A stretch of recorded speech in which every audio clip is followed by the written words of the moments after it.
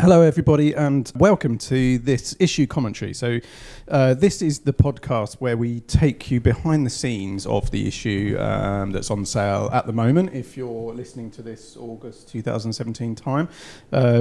So yes, this is the September 2017 issue. If you haven't got a copy, it sounds slightly strange, but stop listening to this podcast, go out and buy one. And then open it up and start listening to this podcast again, because I'm not sure if much of it will make sense unless you've got an issue in front of you. Either way, we're happy to have you as part of this game. It's an interesting issue, this one, isn't it, chaps? Because actually, I should introduce everyone, shouldn't I? Really, I'll do that. So we have in the room Damon Cogman. Say hello, Damon. Hello, Damon. Simon Arron, our features editor. Good afternoon. And Lyndon McNeil, our photographer. Hello. Damon's our art editor, who's had he's had a busy month actually. So if you have a copy of the magazine in front of you, you will see why Damon's had a busy month. Because this cover, Damon, it feels like we've been putting this one together for the whole year. Yeah, well, we had an idea many moons ago about this celebration of Sterling Moss Pescara, which I'm sure we'll talk about a little bit more about when we get to the feature bit. But the main gist of this is this wonderful painting that Tim Lazelle has done for us. It's incredible. We talked about it a little bit a while ago, and it's taken a while to come to fruition. But wow, what a wait! It's absolutely incredible.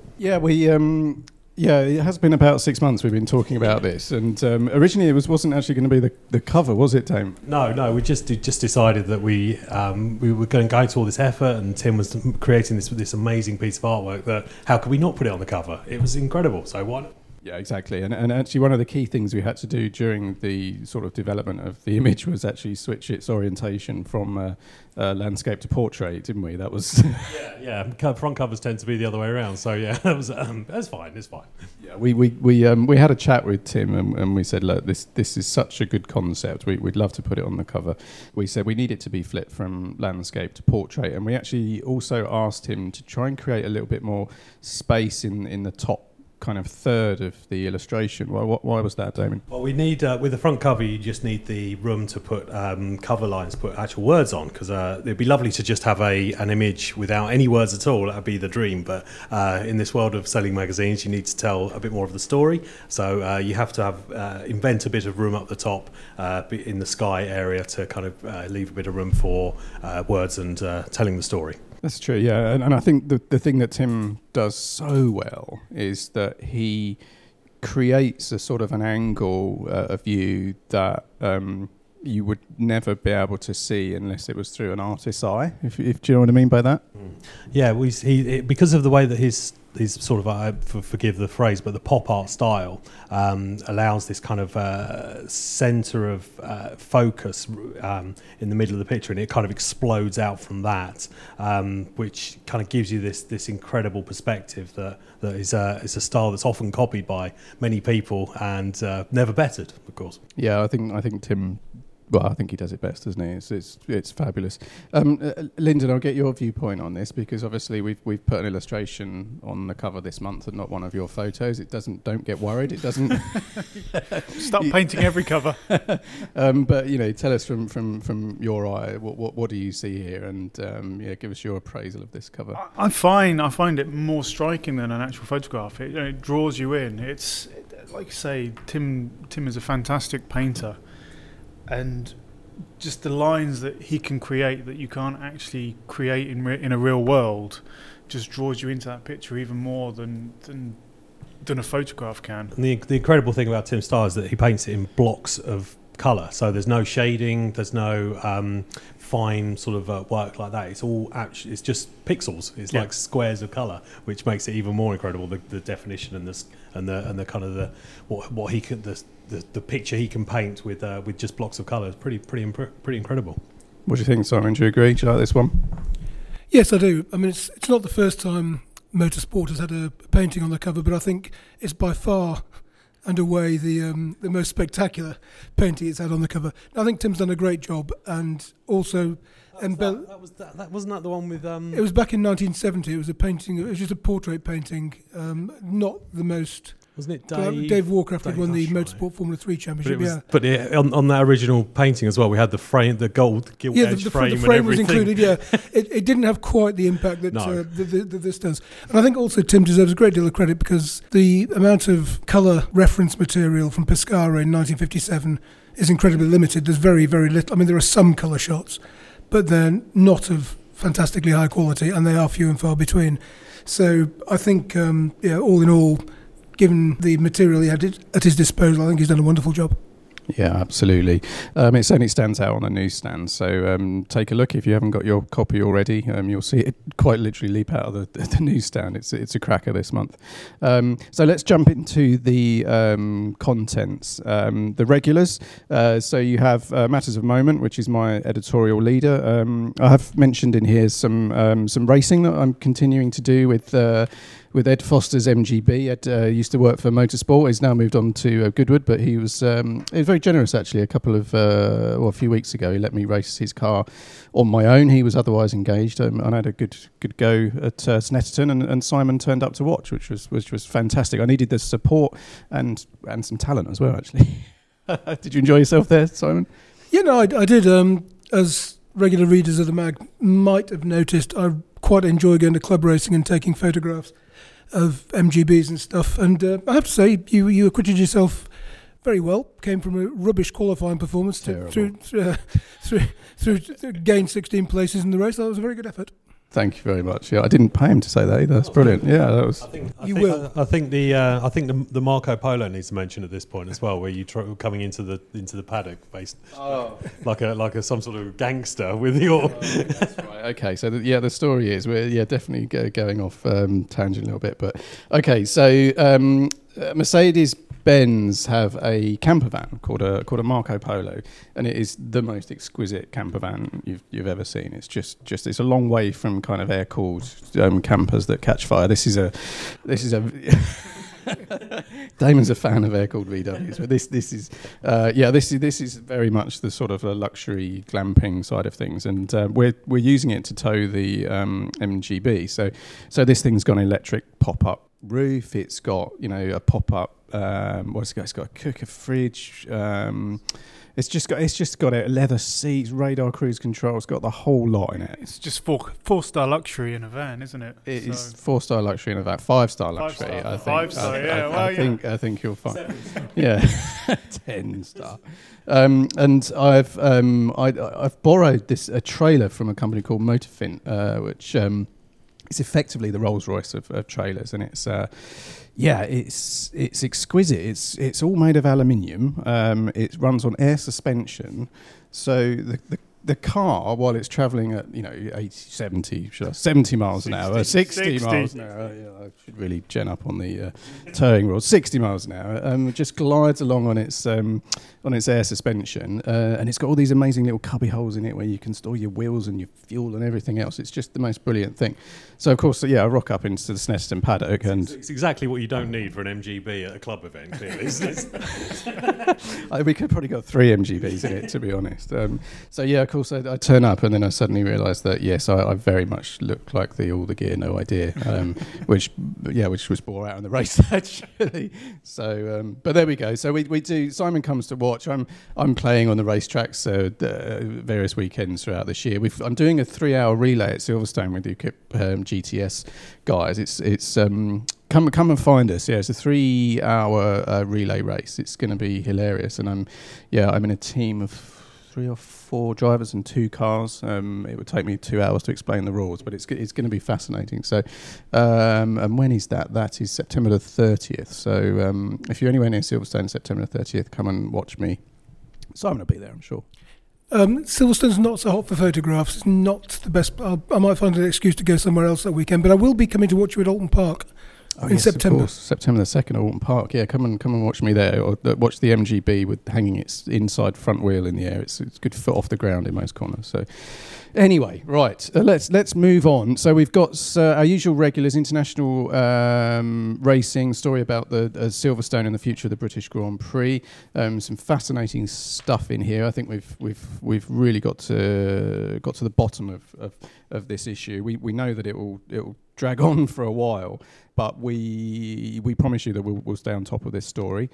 And then we have a fantastic report from Mark Hughes, Azerbaijan, Austria, and the British Grand Prix. And there's a striking image here, Damon, of page 39 of Vettel's Ferrari with a delaminating front left. Well, I think it's more than delaminating, actually, isn't it? I think Delaminated. I think that tire's probably seen the end of its life, hasn't it? Yeah, I mean, there was plenty of TV coverage of the tyres letting go at the British Grand Prix, but there's very little photographic evidence. So we actually got an LAT shot here of Vettel's car about to sort of run onto its rims, but there weren't many options. Surprisingly, for such a big event, the photographers kind of whizzed past at such a rate. I think he was on a mission to get back. It's also the end of the race, isn't it, where people there getting ready for podium, checker flag shots. So people aren't out on the circuit at the time. So we were very, very lucky to get that one image. This, in the spirit of the behind the scenes nature of this commentary, can you tell us what equipment you need, how you know where to stand as a photographer? I mean, this image is incredibly sharp. You know, you can see the sort of gills in the brake, in the inlet, on the brake side. You can see the sparks popping off of the end plate. But the photographer's you're miles 150 away. meters away. So tell us about because it's all in the technology, isn't it? It's nothing about the photo. It's all about technology. There's no talent. Go on, Lyndon. Tell us how you weave the magic. I mean, this would have been either a 500 or 600 mil. So because of the length of the gravel traps and safety now of runoff areas, you're kind of put further and further back, but you just carry longer and longer lenses, so it's 500 or a 600 mil with maybe converters on top as well to make it a 700. But you'll do a track walk a few days before, so the Thursday of a Grand Prix you'll do a track walk so you can kind of see where holes in the fences are and where you can and can't stand. And you just kind of preempt what could happen, so you know which corners where you might get a few action shots, a few incidents and accidents, and it's kind of all in the pre-planning, basically. Yeah, you mentioned about the fact that the photographers all sort of about 5 laps before the end of the race all disappear back to the pit area, don't they, for the presentation? Yeah. So there is so if anything happens in the last 5 laps, usually it's missed, isn't it? Yeah, pretty much. Yeah, I mean, thankfully I think Jacob was still out. Jacob Ebery was still out on track at the time, and was just fortunate enough to be there at the right place at the right time. It's always quite interesting. I mean, I'm no longer working full time in Formula One, but whenever we went to a new circuit on the Wednesday or the Thursday beforehand, people were doing track walks, and journalists and drivers would be walking in the correct direction to see what the track looks like from the driver's perspective, or it's the drivers to see which way it goes. And the photographers are all walking around anti-clockwise because they want to see what the angles are like from where they'll be taking photographs and the car's angle of approach and all that sort of stuff. We're a backwards breed. Damon, is there any comment there on? I couldn't possibly say. Okay, so we're going to dive straight into the features. It's a cracking month, and Damon, do you know what? Again, talking about images, the opener to the Richard Williams Pescara piece of Sterling with the bottle of water, I'm sure that is, could be some vino, but good luck. How did you find this image? Well, this is one from Paul Honorikaye, who's an incredible photographer who, or I should say from his dad, I would have thought, but but the image itself, my God, nothing sums up a road race more than the dirty goggles, the helmet with flies and muck all over it. The 74, isn't it? Yeah, 74. Yeah. Designers left the page numbers off, like some sort of fool. but every detail in this image just screams sort of dirt and filth and kind of the grime of that kind of road race, 1,000 miles or how many 100 miles of road racing that he's just completed. How you sum up a whole sort of event in one picture, and I think there you go. That's it, isn't it? Really? Yeah, absolutely. I mean, if it's just the string back driving gloves, the open neck collar. It's the sort of streak of oil over his crash helmet. It's just got absolutely everything, hasn't it? This image.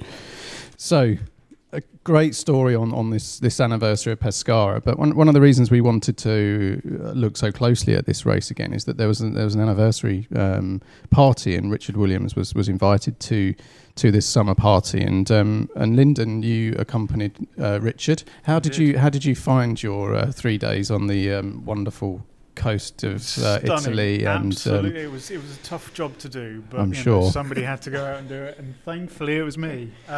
So tell us about the ups and downs of that trip, because I know it wasn't as easy as maybe it sounded. The downs, it was not speaking Italian and only having Italian colleagues to work with, which could have, well, it did leave us in a bit of a predicament. When I asked what route we were going to be doing on the Saturday, I got handed a road book and went, follow that. So you're driving on your own, trying to be in front of cars on a route that you have no idea where these cars are going to go. Was a little bit daunting. So it was just a case of chase and overtake and then park up, turn around, take some snaps, chase again and find some other cars to capture. But then the rest of it was brilliant, and then Google Maps took me around the circuit. So and on page 82, there's some lovely snaps of the actual circuit sort of the roads as it is now. Right, not circuit, I guess, but with original curbing and still some markings on the walls. It's incredible to think all these years later, there's still remnants of that still there. It's fascinating. So if you're ever in Pescara, go and find them. Don't forget, if you subscribe to the digital edition of Motorsport, you can see these images in high resolution. I believe we've got a zoom function, have we, on that? There's pinch and zoom. There's all manner of good goodies in there to play with. So yeah, it's a fully interactive thing.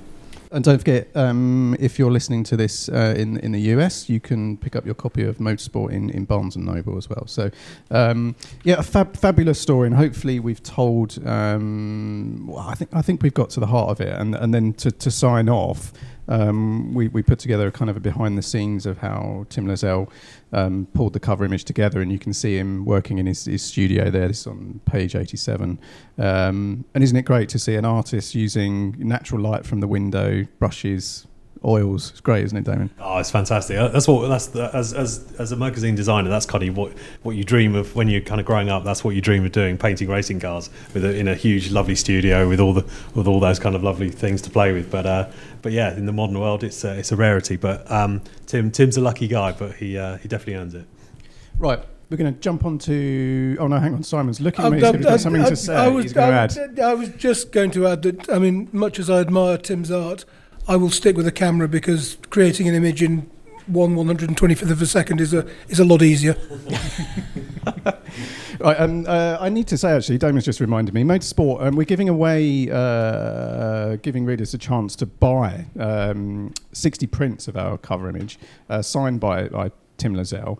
And for full details, I think if you visit motorsportmagazine.com, I'm looking at our digital editor who's nodding at me. Yes, so yes, we have one of 60 prints of the cover image, and I believe they're selling out fast. So visit motorsportmagazine.com, and I would certainly recommend it, because it's an absolutely wonderful image.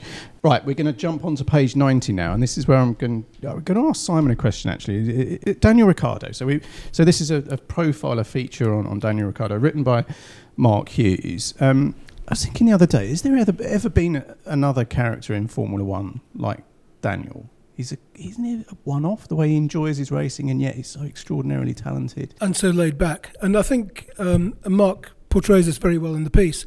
What you see is what you get. I mean, he's a ferocious competitor. We all know that, and I still think he's underrated for some reason. I don't know why, because Max. It's got to be Max. Well, isn't it? I mean, Max gets the hype, but you look at the stats of the two of them together, and there's very rarely. Max is quicker sometimes, but it's never more than a gnat, and Daniel's quicker sometimes.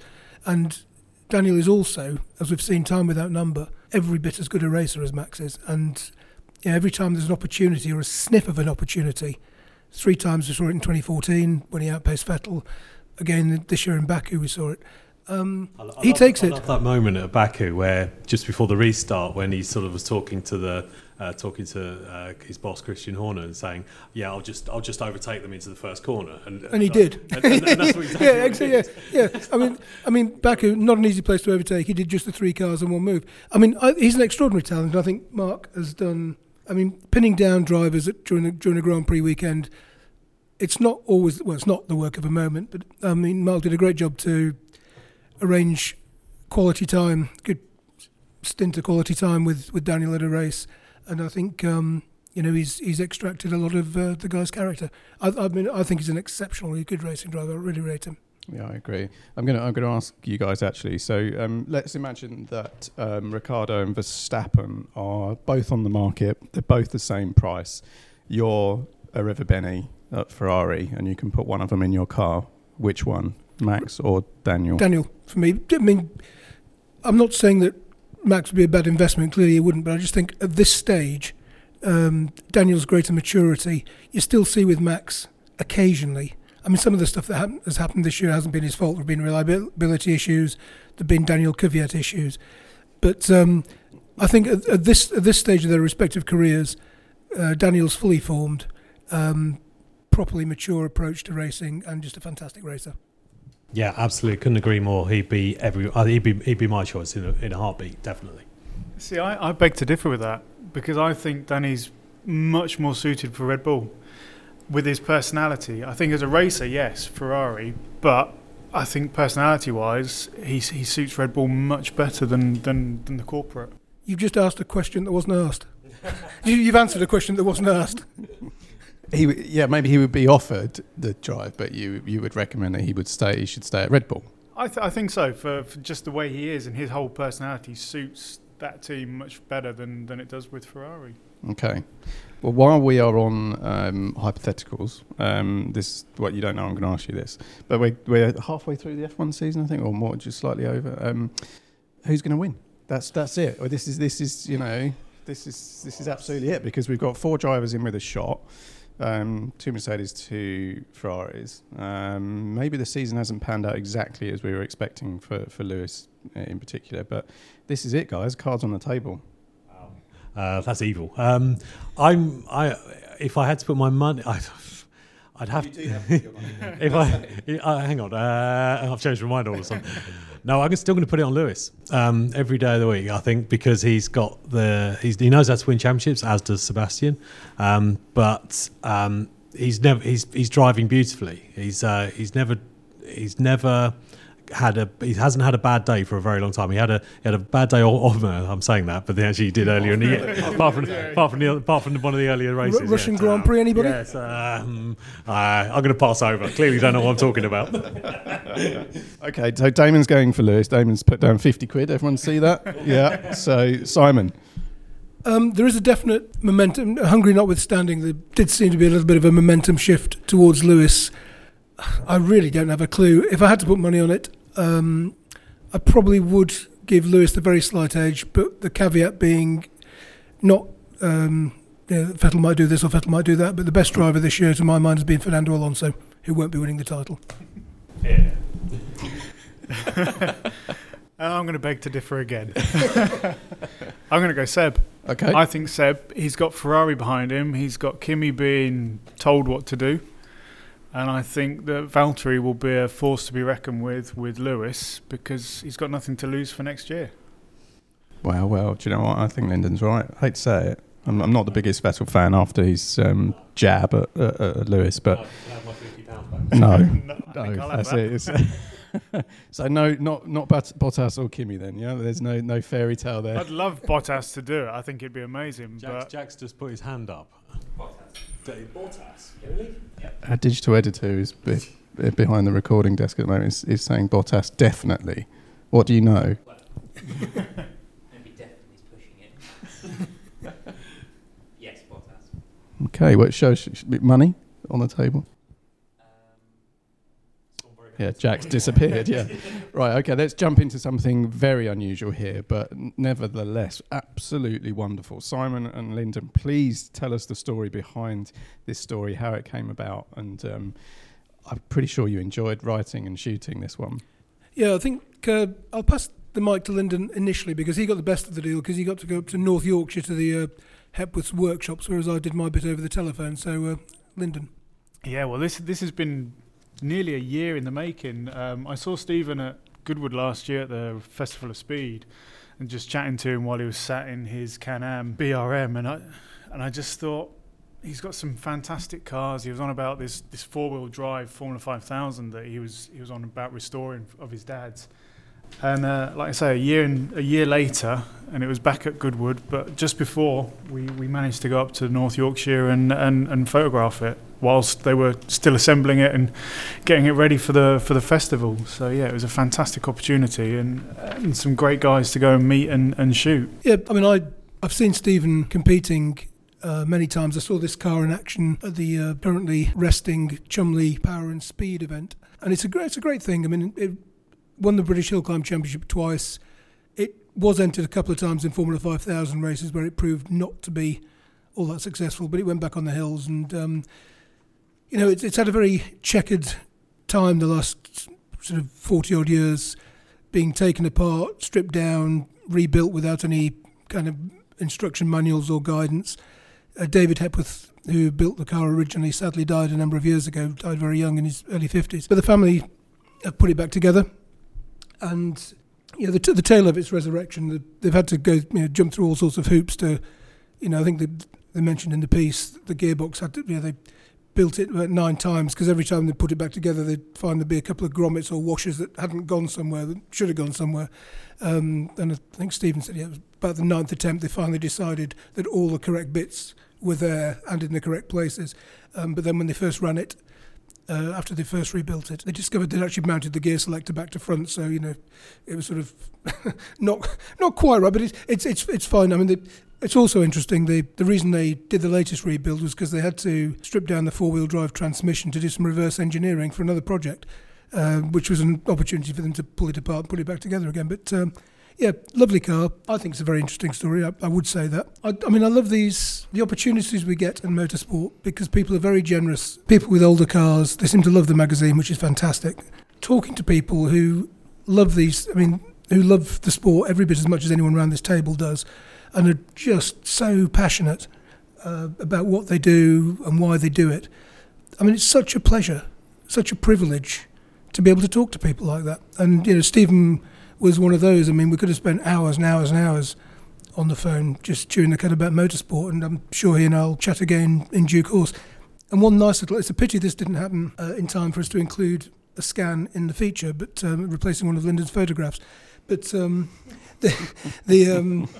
couple of weeks after this had gone to press, I was having dinner with friends, and one of them said, I found some old race programmes in a cupboard. Do you want them? Which, of course, the correct answer is yes.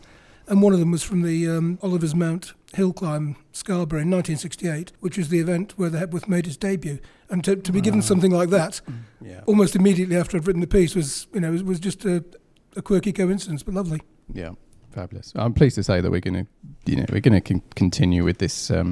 We kind of call them restoration stories, but they're not really. They're people stories, aren't they? And we're going. It's human and mechanical, but it's a cocktail of everything. I think they're lovely. Yeah, we've got some great stuff coming up as well. So stay tuned.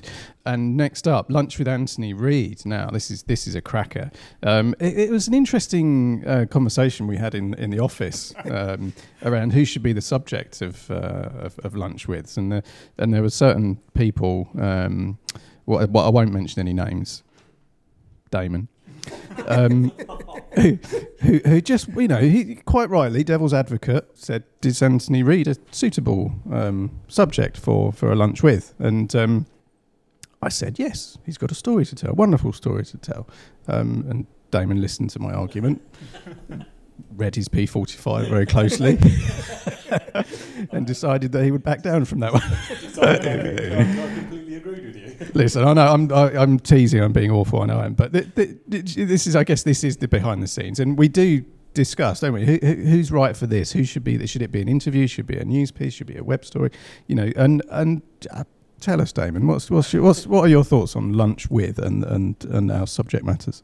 Well, it's a completely arbitrary kind of decision making, because it's based on who's a good story, and it shouldn't be about results, and it shouldn't be about anything other than will it make a good feature, will it make a good story, and and I merely asked the question whether or not Anthony Reid would be a fitting lunch with, and I'm happy to say I was wrong. However, I feel he could have taken his hat off for lunch, though. I feel that's the height of impoliteness, surely, to wear a hat. It was a bright room, and he did need shading from the Velux windows. So. Okay. All right. This is page 106, 107. We do, don't we? We do talk. Yeah, we talk endlessly about what who's suitable, the subject matters to cover, and unfortunately, Andrew Frankel, who's one of our contributors, so he's not always in the office, but he had a handle on this, didn't he? And he knew straight away how to get the best out of him. And he said from the start that he wasn't going to focus too much on the touring car days, because that's what people know from Anthony. And sure enough, I think he's just, every other paragraph there's a piece of information about Anthony that I'm pretty sure our readers won't be aware of.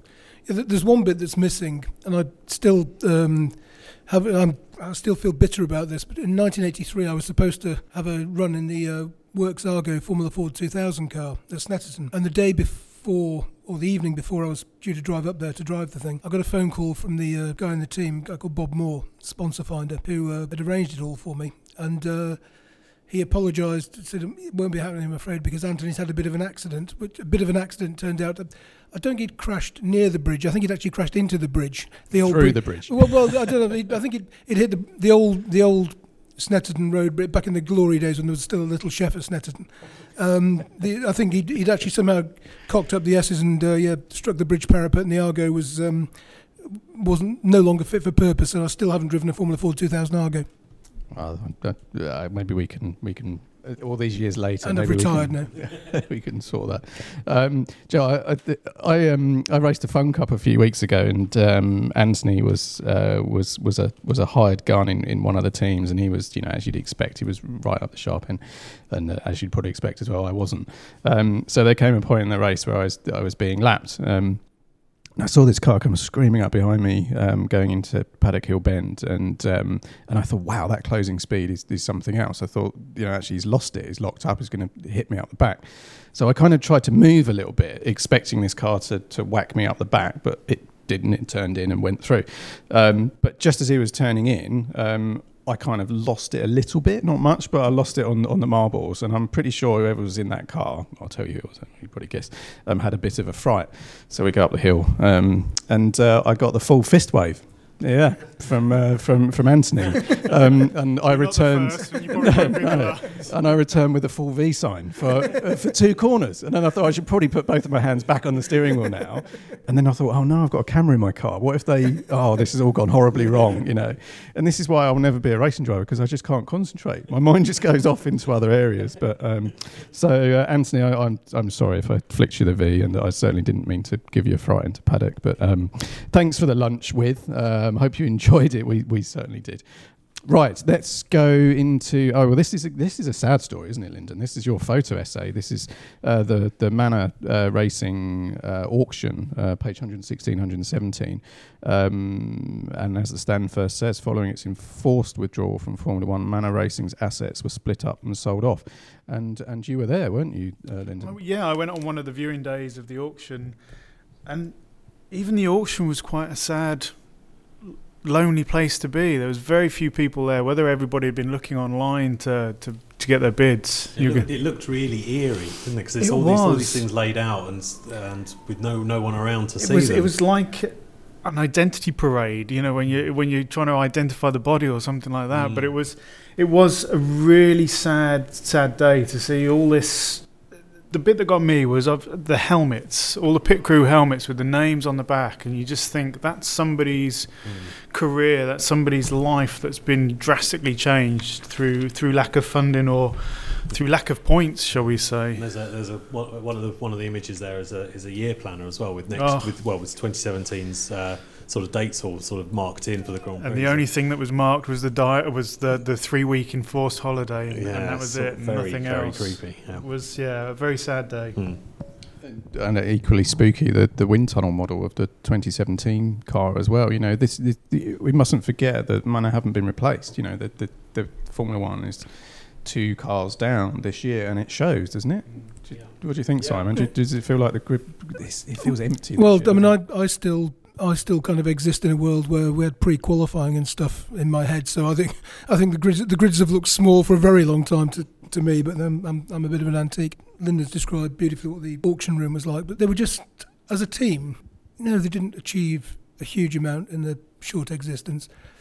But they were such a good bunch of people, very down to earth, very approachable, not at all like certain other Formula One teams. And I mean, I remember on the day before their debut Grand Prix in Bahrain, about 4 names ago, when they were still virgin, in fact, and I was invited into the garage to one of the PR said, come and have a look, see how we're getting on. And there were still all, I mean, the cars, this was Thursday in Bahrain 2010, and the cars weren't built. I mean, they were vaguely built, and John Booth, the team principal, Graham Loudon, commercial director, they're all on their hands and knees and in the pit garages, sawing away at bits of carbon and chopping up bits and bolting things together. And the following morning the cars were on the track and running. But to see that kind of human endeavour, and for so little reward in the end, but it was actually, you don't very often get invited into Formula One pit garages unless you're a Paddock Club guest or some such. But Manor stroke Virgin stroke Marussia wasn't like that at all, and it was very nice to get a moment like that, to see something coming together, and I feel very sad that in the end it didn't work out. As you mentioned, though, is a human part to all of this, because let's not forget that this is now the 3rd team to go in 6 years, isn't it? It's started with HRT. Well, the 3 that came in 2010, HRT, Caterham, Lotus Stroke Caterham, and now Manor, they've all gone. So we've lost 3 teams in 6 years, which is pretty bad, really, isn't it? Let's be honest. They all came in on the basis of a price cap promise from Max Mosley, and the price cap never materialised, and from that moment on they never really had a chance, because they came in thinking they'd be able to do it for X, where X turned out to be several times X. Yeah. Right, Simon, I'm going to stick with you actually, because we're going to dive into Formula 2. Now, this is a kind of a 2-part story. Starts on page... Oh, Damon, there are page numbers on this one again. Look. 1, 2, 2. You have to guess the it's a competition. Surely you must maybe give away a Tim Lazelle print or something if you can guess the page number. Yeah, guess the page number. Yeah. We should do a free gift of little stickers with numbers on, and then we can stick them in the pages that you want to get them on. But I'm not picking on you, Damon. It's okay. I know it's a beautiful image, and I know you didn't want to put any page numbers on it. So 2-part story. The first part is from Dickie Meaden, our contributing editor, who is racing a historic Chevron B42 F2 car this year. And the second part is a wonderful piece, again, by Simon, and with a great headline as well, Band of Brothers. So, Simon, you're best placed to give us an overview of this story, this 2-parter in a way. Well, I can't pass much comment on what it's like driving a Chevron B42 around Spa in the wet, but I think Dickie's done a very good job of conveying the difficulty of... Dickie's had a great deal of success in historic sports cars, historic touring cars and stuff, but there are some very, very good drivers in historic F2, guys like Martin Stretton, Martin O'Connell. They are Matthew Watts. They are properly quick. I'm not saying they'd have been competitive in period Formula 2, but they are all very, very good drivers. And I think Dickie's done a great job of describing just, what he's up against this year. And, they are, I'm sure most regular motorsport readers will be of sufficient maturity to have seen Formula 2 cars in period. I certainly did. And I remember first reading about it in Motoring News. It would have been in the early 70s, and there were sort of 35, 40 car entries for 26 places on the grid, and all these names, some of whom would become famous Formula 1 drivers, and many of you, and we didn't have the internet, you couldn't look up who, obscure Italian A or B might have been. And I wondered about all these people. There's all these fantastic names. It just looked like a really interesting place to be. And I had the great privilege in 1984, unfortunately as the championship was dying. It was my first season as a motor racing reporter working on an overseas beat.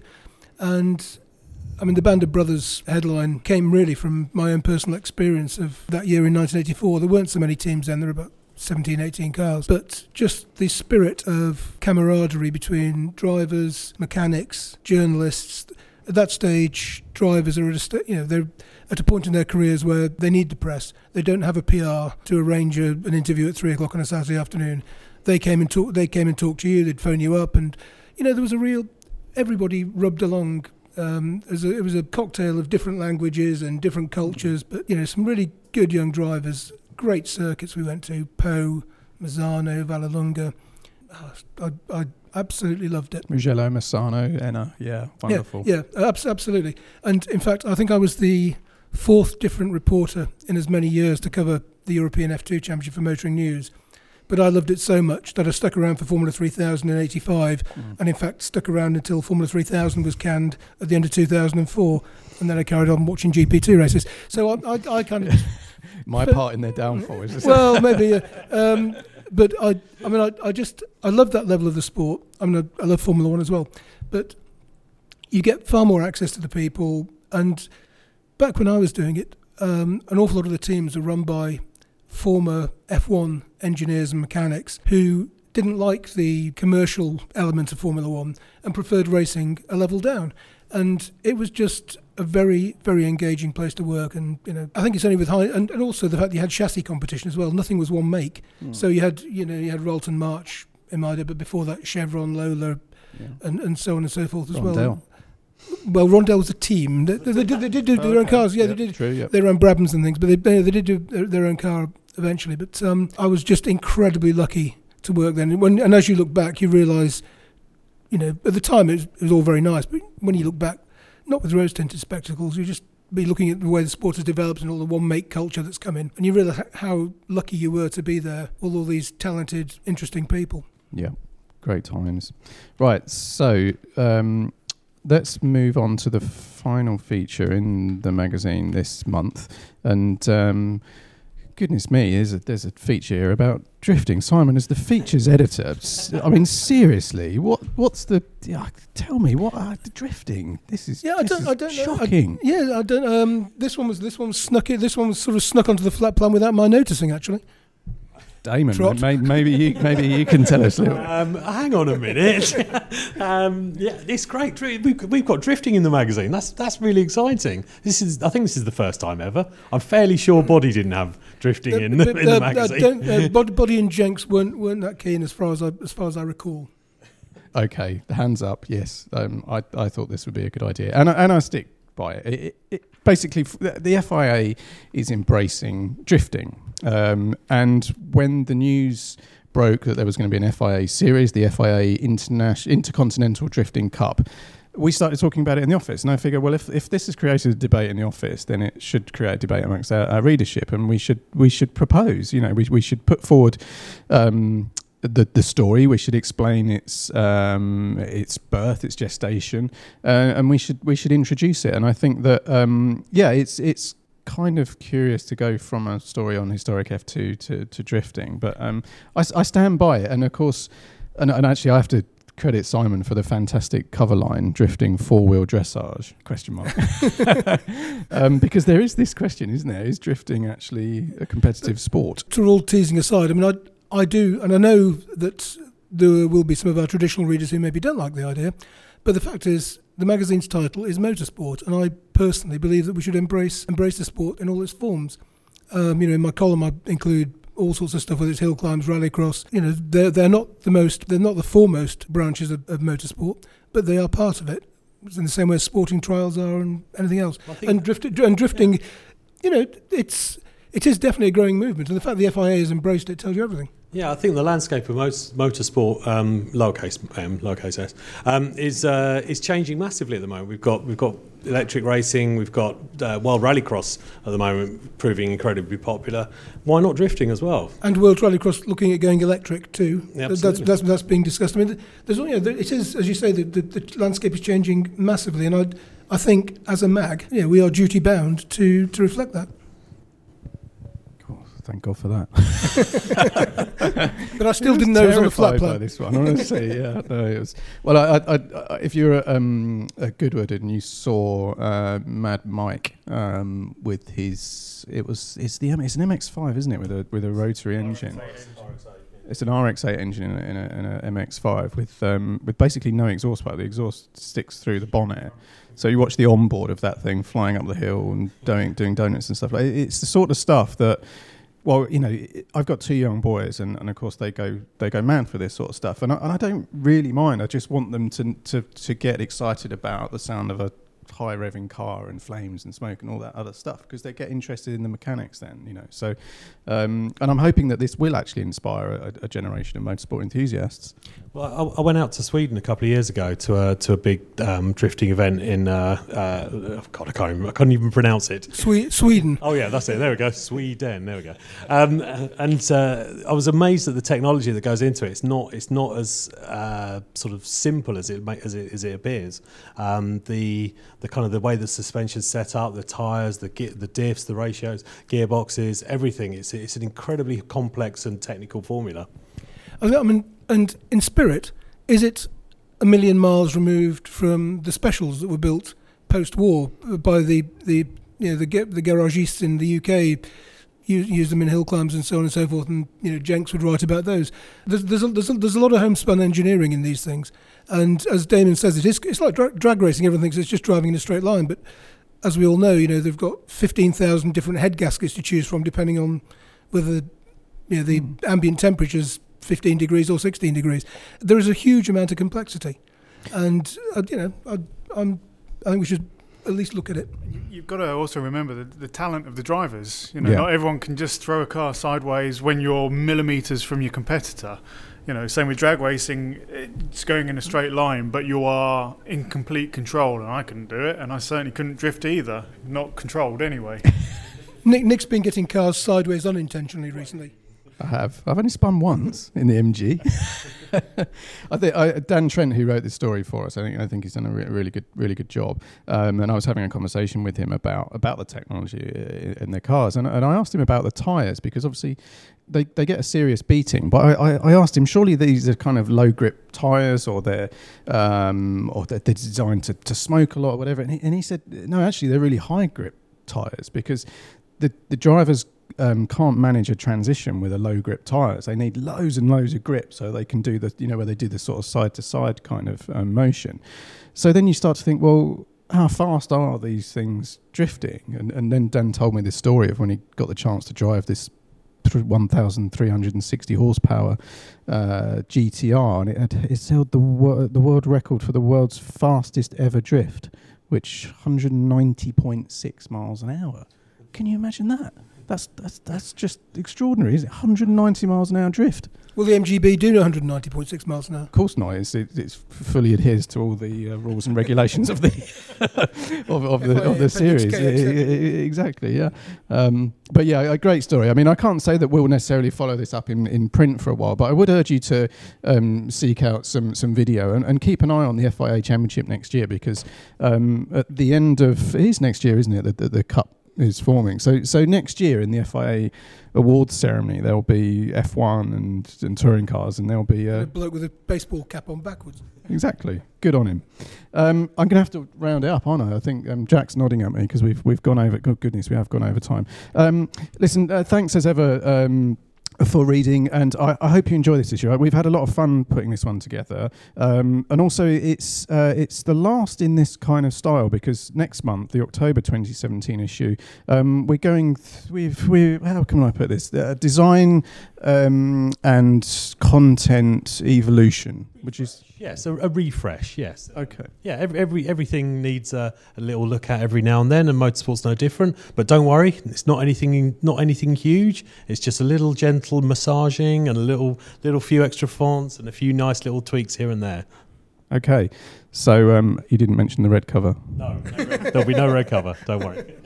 There'll be no red cover. We can promise that. But yeah, please, keep reading. It's hopefully you can tell that we get an enormous sense of satisfaction putting this together and knowing that you enjoy this sport as much as we do. So keep listening, keep reading, and we'll see you next month.